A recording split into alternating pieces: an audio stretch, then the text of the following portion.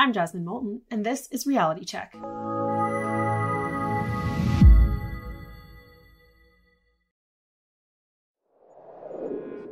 Reality Check is a new show here at True North, where we'll equip you with the facts that you need to debunk the most common arguments of leftists. In the era of Build Back Better in the post-COVID recovery, we've heard a lot from politicians who are really sanguine about their ability to create jobs. Take a listen. Create more jobs. Creating more steady, well-paying jobs. Creating good jobs. 380,000 jobs. Creating good middle-class jobs. We need 1 million jobs to fill. Our plan will create jobs. Create great, well-paying local jobs. And create tens of thousands of jobs. To invest in the jobs of the future. Our top priority is getting as many people back to work in good jobs. And to create jobs. We just heard from a variety of Canadian politicians from across the political spectrum, all saying that their government was able to create jobs by spending your money. This is Keynesian economic theory that if the government spends money during recessions or during down economic times, they can stimulate the economy by quote-unquote creating jobs. Now, they claim to create jobs in two different ways. One is through creating jobs directly. That's if they create 1,000 jobs by hiring 1,000 teachers, for example. They also claim to create jobs indirectly. That's through infrastructure spending.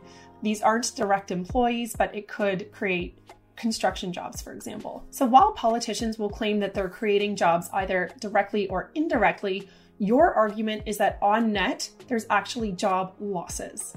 The key here is to really look at opportunity costs. So if they've taken all of that money out of the economy, they've spent that money to quote unquote create their jobs, how many jobs were lost because of the money that they've removed from the economy? The government can only get money in three main ways: taxation, by printing it, or by borrowing it. And all of these three things create unemployment. Consider taxation, either personal income tax or corporate income tax. Both of those things remove disposable income out of the pockets of either individuals or businesses. In the case of individuals, that means that they now have less money in their pocket to stimulate the economy on their own, to buy goods and services that would create jobs. When you look at corporations, for example, they're not just going to take a hit that increased taxation would give them. So they're either going to raise the cost of their goods, decrease or stagnate wages, or even eliminate jobs. And all of those things would decrease employment. Yet politicians of all political stripes are still addicted to the ribbon-cutting announcement that they've created jobs or they've made investments. Because at first, the results are highly visible. If you've given 1,000 people money to work, then everybody can see that you've quote-unquote created 1,000 jobs. But because the negative side effects of that are so widely dispersed across the economy, it's far more difficult to point out the opportunity costs. The reason why the government will always destroy more jobs than it creates by taking money out of the economy is because of this simple principle. Nobody spends somebody else's money as carefully as he spends his own. Because you've worked hard for your money, you want to spend it as wisely as possible and make sure you get the best return on your investment. But the politicians and bureaucrats spending your hard-earned tax dollars have different incentives. Perhaps re-election, so they want short-term positive news stories like ribbon cutting and quote-unquote job creation. Or in the bureaucrats' example, perhaps they just don't want their budget slashed next year, so they're incentivized to spend through the entire thing. So while politicians may claim to be investing, and you'll hear that word so often, economist Ricardo Caballero said that investing means trading the present for the future. But politicians often take the exact opposite approach when it comes to quote-unquote investing. You'll always hear politicians say that they're making investments for the future, but really what they're doing is short-term spending that's beneficial now and that actually will be quite costly and not the best decision for taxpayers in the future. As famed economist Thomas Sowell says, "It's hard to imagine a more stupid or a more dangerous way of making decisions than by putting those decisions in the hands of people who pay no price for being wrong." This rings especially true for the politicians that we seem to have in Ottawa today, and it's hardly surprising that they make so many errors when it comes to quote-unquote job creation in our economy when you look at their background. So let's take a quick look. Let's start with Justin Trudeau, Canada's current Prime Minister. Take a listen to this clip of him from 2014. It was the year before he was elected Prime Minister in Canada. So in this economic climate, how committed to a balanced budget would you be right now? Would it worry you to go into deficit in this current climate to, as you say, put more people to work?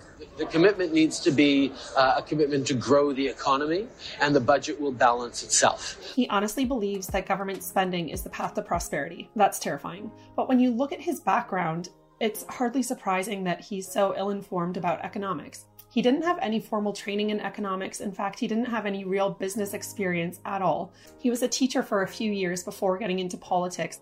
Next up, if you look at Federal Finance Minister and Deputy Prime Minister Chrystia Freeland, while her resume is very impressive as a journalist, she too lacks the business credentials that she could draw on to justify these grandiose claims she makes about her ability to create jobs in Canada. True North actually did some great reporting on this and found that more than half of Trudeau's cabinet have zero business experience. That said, Canada's a democracy, and while we don't vote for the specific roles of who gets to fill Prime Minister or the rest of cabinet, Canadians did elect a Liberal government led by Justin Trudeau, who clearly lacks very fundamental economics and business training or experience, and that shows when it comes to his abysmal track record on his promises to quote-unquote create jobs. But it's worth going through step by step why the government actually cannot create jobs. Because as I said, politicians of all political stripes in this country are guilty of this claim. So on today's show, we're going to debunk this idea that government can create jobs,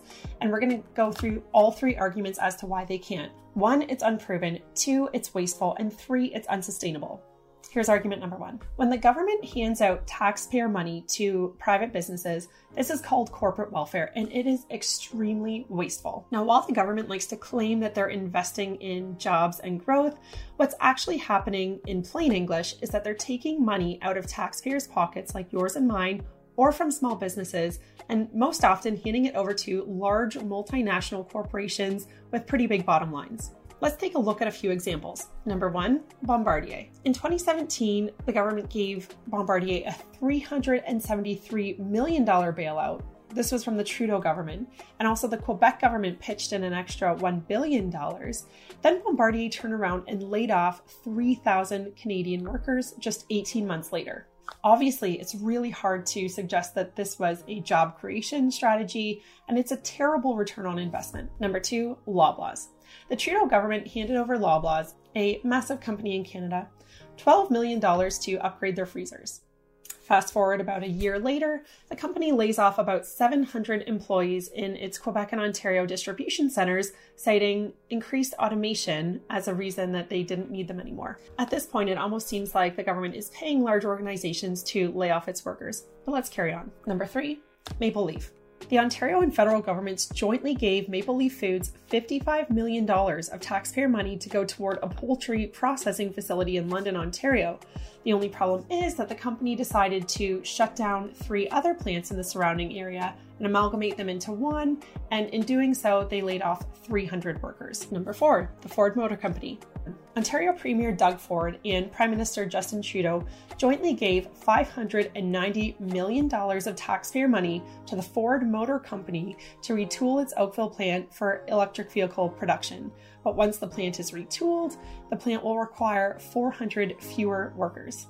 As Ronald Reagan said, government's view of the economy could be summed up in a few short phrases. If it moves, tax it. If it keeps moving, regulate it. And if it stops moving, subsidize it. This, of course, would be a terrible approach to economic growth, which is why it's so baffling that politicians in this country stand by this practice. So to sum up, the government taking our taxpayer dollars and giving it to large organizations that often just use the money to increase their bottom line and end up laying off workers anyway, obviously extremely wasteful. Moving on, let's go to argument 2. The government's track record on quote-unquote creating jobs is unproven. Politicians love to make grandiose claims at the ribbon cutting when they're announcing that they're creating jobs, but they almost never follow up to check on the progress. How many jobs were actually created, and is this good value for money? Under the Trudeau government, 2 key pillars of their quote-unquote job creation strategy include 1, the Superclusters program, and 2, the Canada Infrastructure Bank. So let's take a quick look at how either of these programs have performed. The Superclusters program was essentially designed to help groups commercialize their R&D, their research and development. It was introduced in 2017, and the government committed just under $1 billion to the program. The government claimed that in 10 years, this nearly $1 billion that they invested would increase GDP by $50 billion and also create 50,000 jobs. 5 years later, it came out, and this was reported by Blacklock's reporter, that an internal audit confirmed that the job creation claims about the $1 billion supercluster subsidy were, quote, fabricated and 100% unverifiable.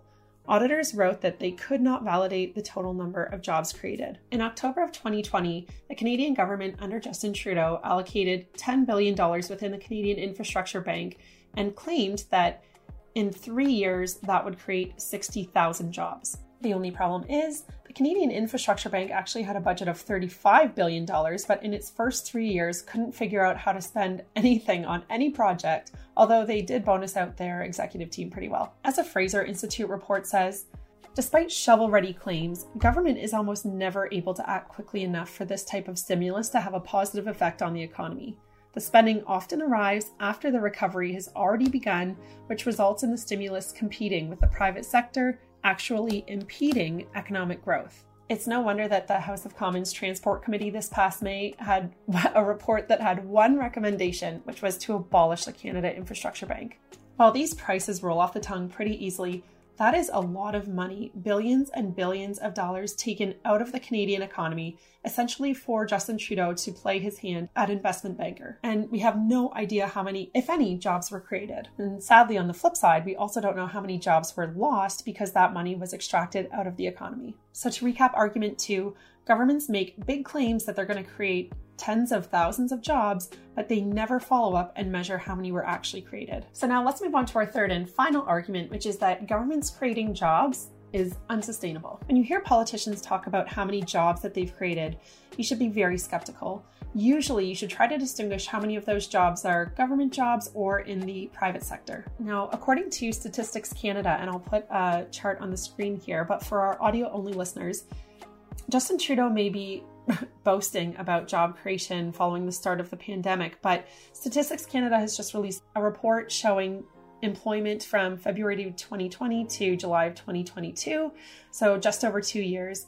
While 422,000, nearly 423,000 jobs have been quote-unquote created, the vast majority, nearly 87% of those jobs are in the public sector. On the flip side, only about 13% of those jobs are in the private sector.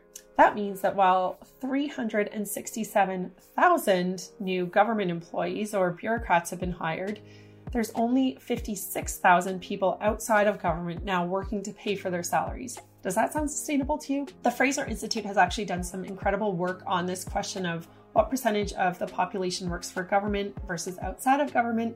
And what they found over the past few decades is that it ranges from anywhere 20% to 25% of the workforce in Canada works in the public sector or for government. And if you are a government employee, obviously that money doesn't just come from, quote, the government, but it comes out of taxpayers' pockets who do not work in government. So now essentially you have about 75% of the population who do not work for government paying for the entire freight of all of the government employees in this country. The Fraser Institute report on public sector employment in Canada states this: empirical research points to a so-called crowding out effect where employment through public sector job creation is offset by a reduction in private sector employment elsewhere in the economy. This is a concern because it's the private sector, through investment and innovation, that ultimately generates the wealth and taxes needed to provide the public services that we all hold dear. And this is exactly the point. Job growth and job creation really should be happening in the private sector because it's what pays for the entirety of the public sector. You can't grow the public sector if the private sector is contracting. The Federal Treasury Board, which you can kind of think of as the HR of the federal government, they released some rather alarming statistics as well.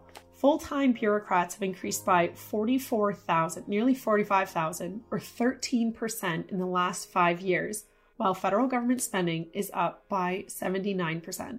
A lot of Canadians think that they pay the high taxes that they do for our healthcare system and our education system, but if you think about it, the federal government doesn't administer those services. Neither of them. Both education and healthcare are administered by the provinces. So nurses, doctors, they don't work for the federal government. So who are these 45,000 new employees for the federal government that we've amassed over the last 5 years? And another relevant question is who's going to be paying for all of these new bureaucrats? Because as a Fraser Institute report has found, business investment in Canada is on the decline.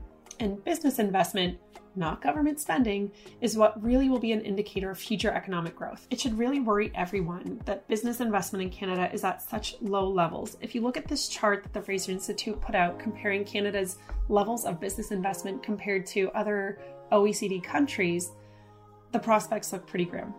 And again, these are the real job creators, not the government that can take other people's money and pretend to be investing in creating jobs, but these are people who are actually going to cause the future economic growth that this country needs. The government of Canada can pay 10,000 workers to dig a hole one day and fill it in the next, and their job numbers will look great, but that doesn't say anything for the sustainability of those jobs. Essentially, they'll just last as long as the government funding does, and it does nothing to improve productivity in this country. Okay, so let's do a quick recap of the leftist argument and then our arguments against it. It is a leftist argument made by politicians of all political stripes in Canada that the government can create jobs. They'll say that more government spending is needed in times of economic crisis in order to bring about an economic recovery. But here's the truth. The government does not create jobs. It cannot create jobs, and it never will be able to create jobs. And here are your arguments to counter those claims. 1. The government has a terrible track record of creating jobs, and its attempts to do so often create more harm than good. 2. The government doesn't measure its success and often has no proof to back up its claims. And 3. Too many government jobs is unsustainable for the taxpayers paying for it outside of government. So here's a reality check. Governments would do really well to acknowledge their own incompetence and leave the investing to people who actually know how to invest properly and who care about getting a return. And if they really want to grow Canada's economy, they should adopt policies that encourage business investment, like lowering taxes and reducing red tape. Ultimately, the government does not create jobs, but what it can do is adopt policies that are conducive to business investment so that the actual job creators can create jobs. That's our show for this week. Thanks for listening. My name's Jasmine Moulton, and don't forget to tune in next Wednesday for another episode of Reality Check.